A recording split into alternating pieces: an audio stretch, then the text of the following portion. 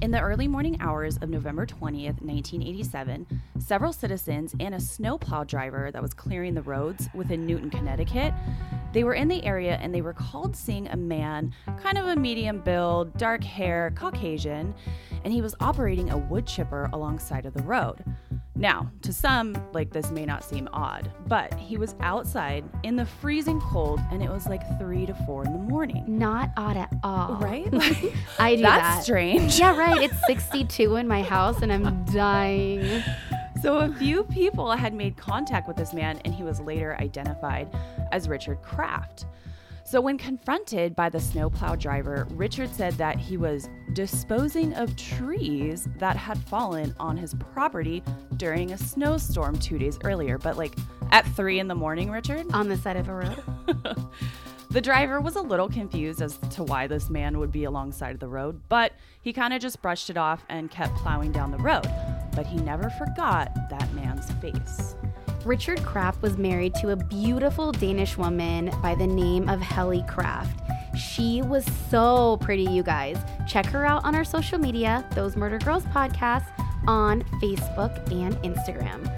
Helle worked as a Pan Am flight attendant. The two had met in 1969 at a convention in Miami. At this time, Helle had been training to be a flight attendant, and Richard was there for some flight school.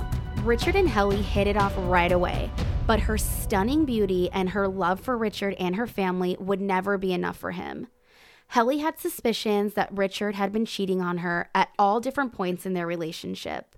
So the two had spent a lot of time apart from each other due to their careers. She was a flight attendant and he was a pilot.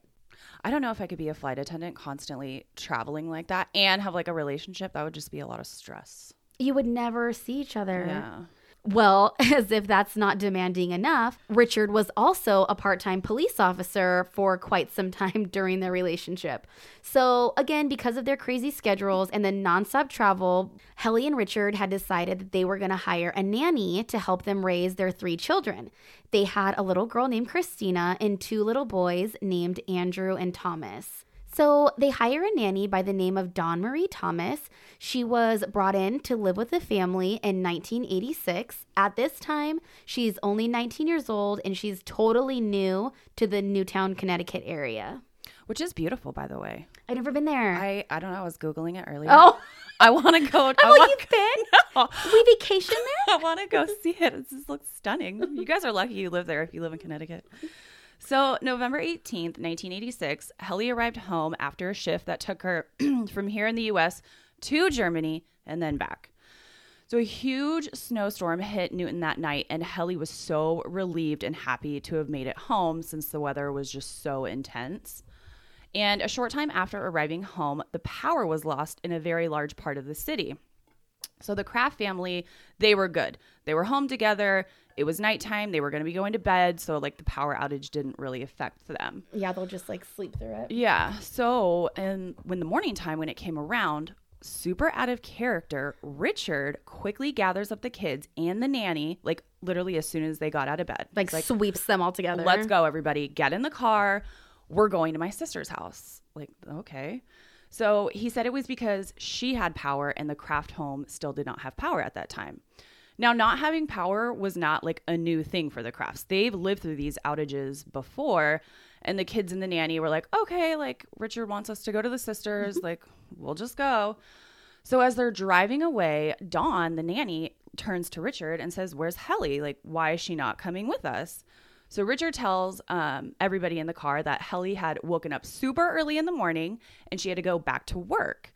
Now, Dawn was like, what the heck? She literally just got back from that long trip to Germany and back. It didn't make any sense to anybody. I love this girl, by the way. Yeah, she's on it. Dawn knows what's up. So off they went to Richard's sister's house, and after dropping off the kids and the nanny, Richard drove back home. So later in that day, the power was back on at the house. So Richard goes back to his sister's, loads everybody up in the car, and then returns home. Like nothing. Back to home. So now on November 20th, coworkers of Helle's are super worried about her because she was the only one who didn't report for her shift that day. They give her a little bit of time because, there's been some weather, and she doesn't show up to work, nothing. So one of Helle's coworkers walks over, picks up a phone, and gives her a call at home. Well, Richard answers the phone, and he tells them that, like, oh, I just hung up with Helle. She actually had to make an emergency trip to Denmark because her mother was, like, super ill. Now, Helle's mother is her best friend, and everybody knows that. So her coworkers 100% believe Richard's story, and they, amongst themselves, are like, okay, like, you know, she had to make this emergency trip. We have no reason to not believe him. All is good. So on the call, Richard had also given this information to the coworker. He was like, yeah, she went to the airport. She parked her car in the parking lot. I know that she, like, rushed in. She caught an emergency, like, last-minute flight, and she just jammed. He's like, I'm so sorry she didn't notify you guys, but she'll be back in a couple of days. Okay. Isn't that kind of a red flag? Wouldn't he be like, oh, you know, I'm sure she's going to call you when she arrives. Yeah, and they work at the airport. They so can somebody see would the have flight seen her. Yeah. I wonder why they didn't look her name up. Okay, I'm getting off track. I need to get back on track. Okay, so anyways, her coworkers, they go outside into the parking garage or the parking lot, and they see her car there. So they go on with their shift, you know, do what they have to do. But days turn into nights and into new days, and the car is still parked there, which wasn't too concerning. I mean, after all, her mother's sick, right? So, like, she might not have had a return flight yet. They didn't know really the duration she would be gone. Exactly. But the red flag was that Helle had never called in to let her managers know what was going on. So they all became super worried about her days in, and all of her other friends also started to worry about her. So not only is this not something that Helle would ever do, but it's this along with something that Helle recently told her friends, which is what got them super worried. Helle had told her closest friends in confidence, if anything ever happens to me, don't think it was an accident. That is a direct quote. And I'm going to repeat that to you. If anything ever happens to me, Right? It was not an accident. Oh my gosh. So Richard and Helle's relationship appeared to be picture perfect from the outside. But, you know, as they say, you never know what goes on behind closed doors. And by what she confided to her friends, her relationship with her husband was far from perfect. So Richard had cheated on Helle throughout pretty much their entire relationship. I don't think he was really ever faithful. She knew of at least some of these affairs, but she always forgave him and they just moved forward. I mean, you know, they have the kids, they're a family, and I think maybe Helle just wanted this picture perfect life, even though it wasn't. So, well, when Helle had her suspicions that Richard might have been cheating again, she checked their phone records and she sees that there are tons of calls to a number that she doesn't have any record of. You know, like, who is this person? So, just being sick and tired and not wanting to deal with any more arguments with Richard again, she hires a divorce lawyer to, you know, help her figure everything out, finally get this divorce, get away from Richard.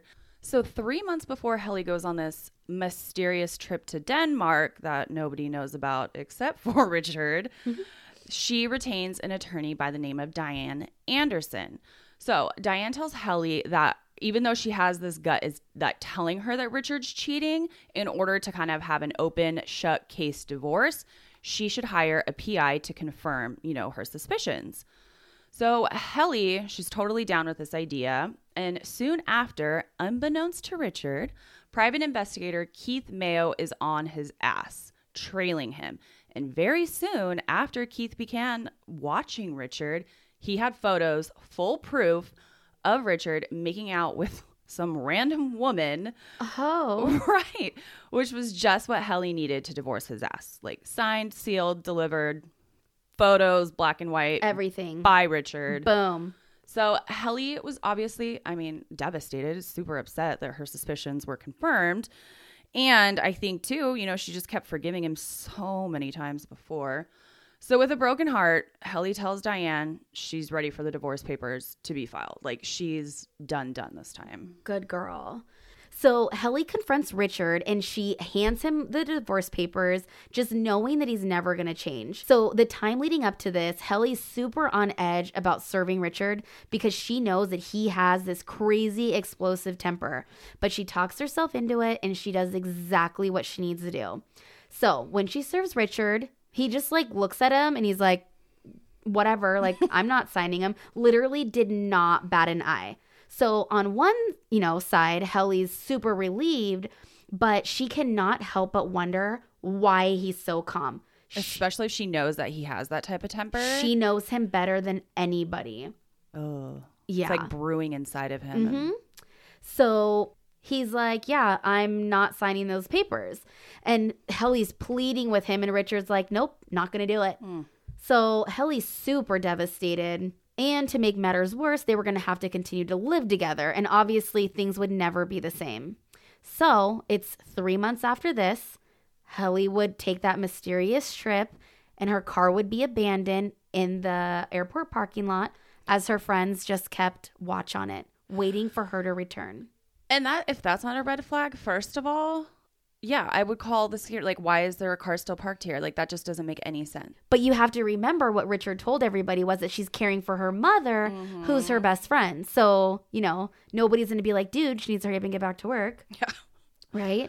So Richard seemed to be the only one that was not worried about Helle not reporting to work or not coming back from, quote, her mother's house. Richard was getting phone calls from everybody, her friends, her family, other coworkers. And as he talked to each person, the story about Helle being with her sick mother in Denmark began to completely unravel. So Richard, again, told some of the coworkers, oh, she's in Denmark. She's taking care of her mom. He told other coworkers he didn't know where she was at. He told other people that she was in the Canary Islands with a friend. Richard. Bro, that's not even like the same flight path. Richard. Right? So, and when people were like, oh, well, who's this friend that she's in the islands with? He said that he didn't know. He wasn't able to give them a name. So Helle's friends were like, fuck this, whatever Richard's saying, like, we're done with him. And they went on this mission to find her, but hoping and praying they'd just be able to find her safe. So one of her friends is a total badass back in the 80s and is able to hunt down her mom's phone number. So she calls Helle's mom and is completely shattered when Helle's mom answers the phone and is like, no, Helle's not here. And I actually haven't even talked to her in like 2 weeks, which now is the exact amount of time that Helle's been missing. So obviously her friends are like completely just like punched in the gut with the realization that everything that they've been feeling about something being wrong is very wrong. And Helle's words come back to haunt them that if something happened to her, it wasn't an accident. So finally 2 weeks after, anyone's seen Helle, she's officially reported missing by her friends. Not by Richard. Not by Richard? No, by her friends. And after 2 weeks. That's very odd. So they start telling the cops literally everything that they had been told by Richard. Police ask Richard, where's your wife? So he tells them one of his many stories he concocted that he had no idea. He's like, I haven't seen her since November 19th. She left home with all of her bags. Oh my God. And now police already know that the stories he had been telling to the other people. So if you don't know where she is, like, maybe just stop making up stories about where she is, Richard. Right? What's wrong with just saying, I don't know? Yeah. Because he's a fucking liar. Yeah. He's not making any sense. So he tells then he tells the cops, she didn't want to be with me. I didn't know what to say. I was upset. I just didn't want to talk to anybody like about what was truly going on. He's just crumbling. So as police are going through Helle's records and interviewing her friends and family, obviously they want to rule Richard out as a suspect. So officers ask if he is down to take a lie detector test.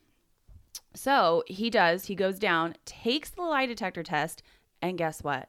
Shockingly, he passes. Oh my God. Yeah, he passes the lie detector test. Well, thank God those tests aren't admissible in court. So the records that the police were combing through of Helle's show like no activity, no phone calls, no usage of cards, nothing, which obviously we all know that's not a good sign. No. So Helle and Richard's nanny, Dawn, goes down to the police department because she wants to let them know what she's witnessed and her suspicions of Richard. Dawn is the real MVP. She is. She starts off by telling the police that on November 19th, the morning that the power was out, Richard had strangely and with all this urgency cleared everybody out of the family home. And this whole time she hasn't been able to shake like how weird that was. And the more and more she thinks about it, it's just not sitting right.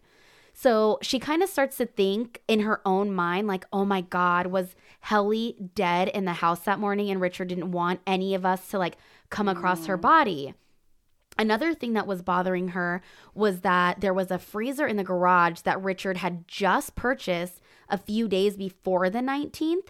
And on the 19th, it was missing. Oh, she's a little investigator herself. Yeah. And when they went back to the house, obviously, like it never reappeared. So the police were like, okay, like obviously this guy is hiding something because there's just too many coincidences like in this case. Well, the police were super frustrated because as much as they suspected that Richard had something to do with Helle's disappearance, they just didn't have the evidence to support any of it yet. So at this point in the investigation, the PI that Helle had hired for her divorce was now actively involved in her disappearance. So he was actually the one that urged the police to not let this case grow cold. He was like, I know this guy has something to do with Helle's disappearance. He and the police just had to like keep digging into Richard's life everywhere, where he had been, you know, who he had talked to, what did he purchase leading up to the days, all those parts to, you know, solve the crime. So the purchase records show that on November 18th, Richard had gone to a local U-Haul facility. He rented a truck and he also rented a wood chipper from a yard in town. Police and friends had interrogated Richard pretty good in the days before and after Helle went missing, and not once did this guy ever mention anything about renting a wood chipper or a truck. Like those are pretty, I don't know, maybe big factors. Totally, yeah, I could see that. Yeah, so it's significant and especially significant to an investigator. So armed with this information about the truck and the chipper, on Christmas Day, police make their way into the Kraft home and they're searching for any evidence that Helle had A, left on her own, or B, you know, tragically been killed or hurt or taken from the home against her will. Like just anything to lead them. So when they arrived at the house, they realized that Richard and the kids are gone. Richard had taken them to Florida for a vacation during the holiday. While my wife is missing. Right? Just gonna hop. Come on, guys. Just get on a plane and let's just go. Maybe we'll run into mommy somewhere. Maybe she's down there. God. So police shuffle through this total mess of a house. It was literally flipped upside down. Like everything was out of place, scattered everywhere. There was like missing pieces of flooring, objects in the house that had clearly been charred inside of their fireplace. It looked like a place for squatters is how people described it. It wasn't until they flip over this displaced mattress that they find like in the house somewhere that they see blood, what they believe is blood splatter on the back side of. So forensics was able to determine that it was blood splatter. The splatter belonged to a woman and that it was a type O blood, which is the same type of blood as Helle's. So finally, the police have something that they can go on, even though it's not much, because the blood could have technically belonged to any woman with type O blood. And obviously, we know that DNA wasn't close to what it is today. So with this information, the cops still have like this huge job ahead of them. Yeah. Where is she? So television news stations began to broadcast Helle's disappearance night and day. This caught the attention of the local snowplow driver, Joe Hine, the one at the beginning of the story, you guys. So he contacts police to tell them about a man that was using a wood chipper in the late hours of November 18th and the early morning hours of November 19th. He was like, it was storming really bad. This guy was feeding something that he said was fallen trees from his property through a wood chipper. But Joe was like, I found it really odd because he was in the area plowing when he witnessed Richard do this. But Richard was moving from one location to another, feeding these, quote, trees through the chipper and into Lake Zor. So detectives, they're like, what the hell? Armed with this, they jam down to the area of the lake that Joe described seeing Richard at. And as them and the crime scene techs comb through the area, they begin to find they have no choice but to believe what's left of Helle Craft's body. You guys, they are finding tiny bits and pieces of her body. Like, can you even imagine? Poor thing. So they come up with a toe nail, and it was painted pink, which also matched a bottle of nail polish from her bathroom, her fingertip, chips of bones, and over 2,000 strands of hair, type O blood splatter, and a crown from her tooth, another tip of a human finger, and there was some green fabric. All of this was among like a billion wood chips. It's straight out of Fargo. Yeah. Oh my God. So the search to find the pieces of evidence that Marie just mentioned, it took them days, you guys. And like what they were finding were these itty bitty pieces, of things. So what remained of the once gorgeous Helle Craft was only 3 ounces of her body. That is all that they were able to recover amongst all of those wood chips. And also at the scene, investigators found all of these itty bitty shreds of paper like all over the place. At the bottom of the lake, divers were able to retrieve a chainsaw that had the serial number obviously scraped off of it. On that chainsaw, they found human tissue and hair strands attached to it. So with those itty bitty pieces of paper, crime scene detectives were able to piece it all together, or what they were able to piece together was actually a letter to Helle from her mother. So Helle was known to wear her favorite green nightgown, and it had pockets. So it's believed that the night that Richard murdered her, Helle was wearing this light green nightgown, and the letter from her mom was in one of her pockets. I know. And a side note, I totally forgot to say this earlier. If this whole story doesn't scream guilty asshole to you guys, during that dive search of the lake, Richard looks over at his brother-in-law, because apparently they were both present, and he tells his brother-in-law, let them search. There's no body. It's gone. Wow, Richard, that's a powerful statement. Right? And you have nothing to do with anything. She's in Denmark still. God. So back to that chainsaw again, really quick. So whoever owned it obviously had filed the serial number off of it for some reason. But lucky for police, whoever did that did a super shitty job, and the police were actually able to recover the full serial number. They trace it back to the store that it was purchased from and back to Richard's credit card, because he is the motherfucker who bought it. You're a stupid criminal. Oh my God. Finally, the cops have the evidence that they needed to charge Richard with the murder, and they charged him on January 13th, 1987, to which he pleads not guilty. Oh, good. Yeah. Here we go. So the trial was moved to New London, Connecticut in May of 1988. Many of Helle's loved ones gave testimonies at the trial, including her mother and Dawn, the family nanny. Prosecutors told the jury a tale of a bitter husband not wanting to go through a divorce. They said Richard refused to sign the divorce papers, even though there were points in their relationship that Richard, wasn't cheating. Like, I didn't cheat on her all the time, just a few times. So Richard was very controlling, and he wanted Helle to be his devoted, loving, caring wife, all while he pretty much just did whatever he wanted. So he wanted the picture perfect family. Yeah, it's kind of a weird reverse thing there. So being this explosive guy, Richard, the prosecutors, they were rolling out their theory of what they think happened to Helle that night. So they believe that she was hit over the head with a blunt object, which splattered the blood on the mattress that was found in the house. Once she was dead, or at least unable to move, Richard then put her body into the freezer, which, by the way, guys, has never been found to this day. He then dismembers her body with a chainsaw, the chainsaw that they recovered from the bottom of the lake, and fed her through the wood chipper. That's brutal, dude. Straight brutal. So the first of his 2 trials end in a hung jury after 17 days of deliberation. That's a long time. 17 days. There was one juror that was unable to determine that Richard was guilty of Helle's murder. So Richard went to trial the following year in a Norwalk courtroom. He sat for about 2.5 months, and he was finally found guilty. Ding, ding. After 8 hours of deliberation.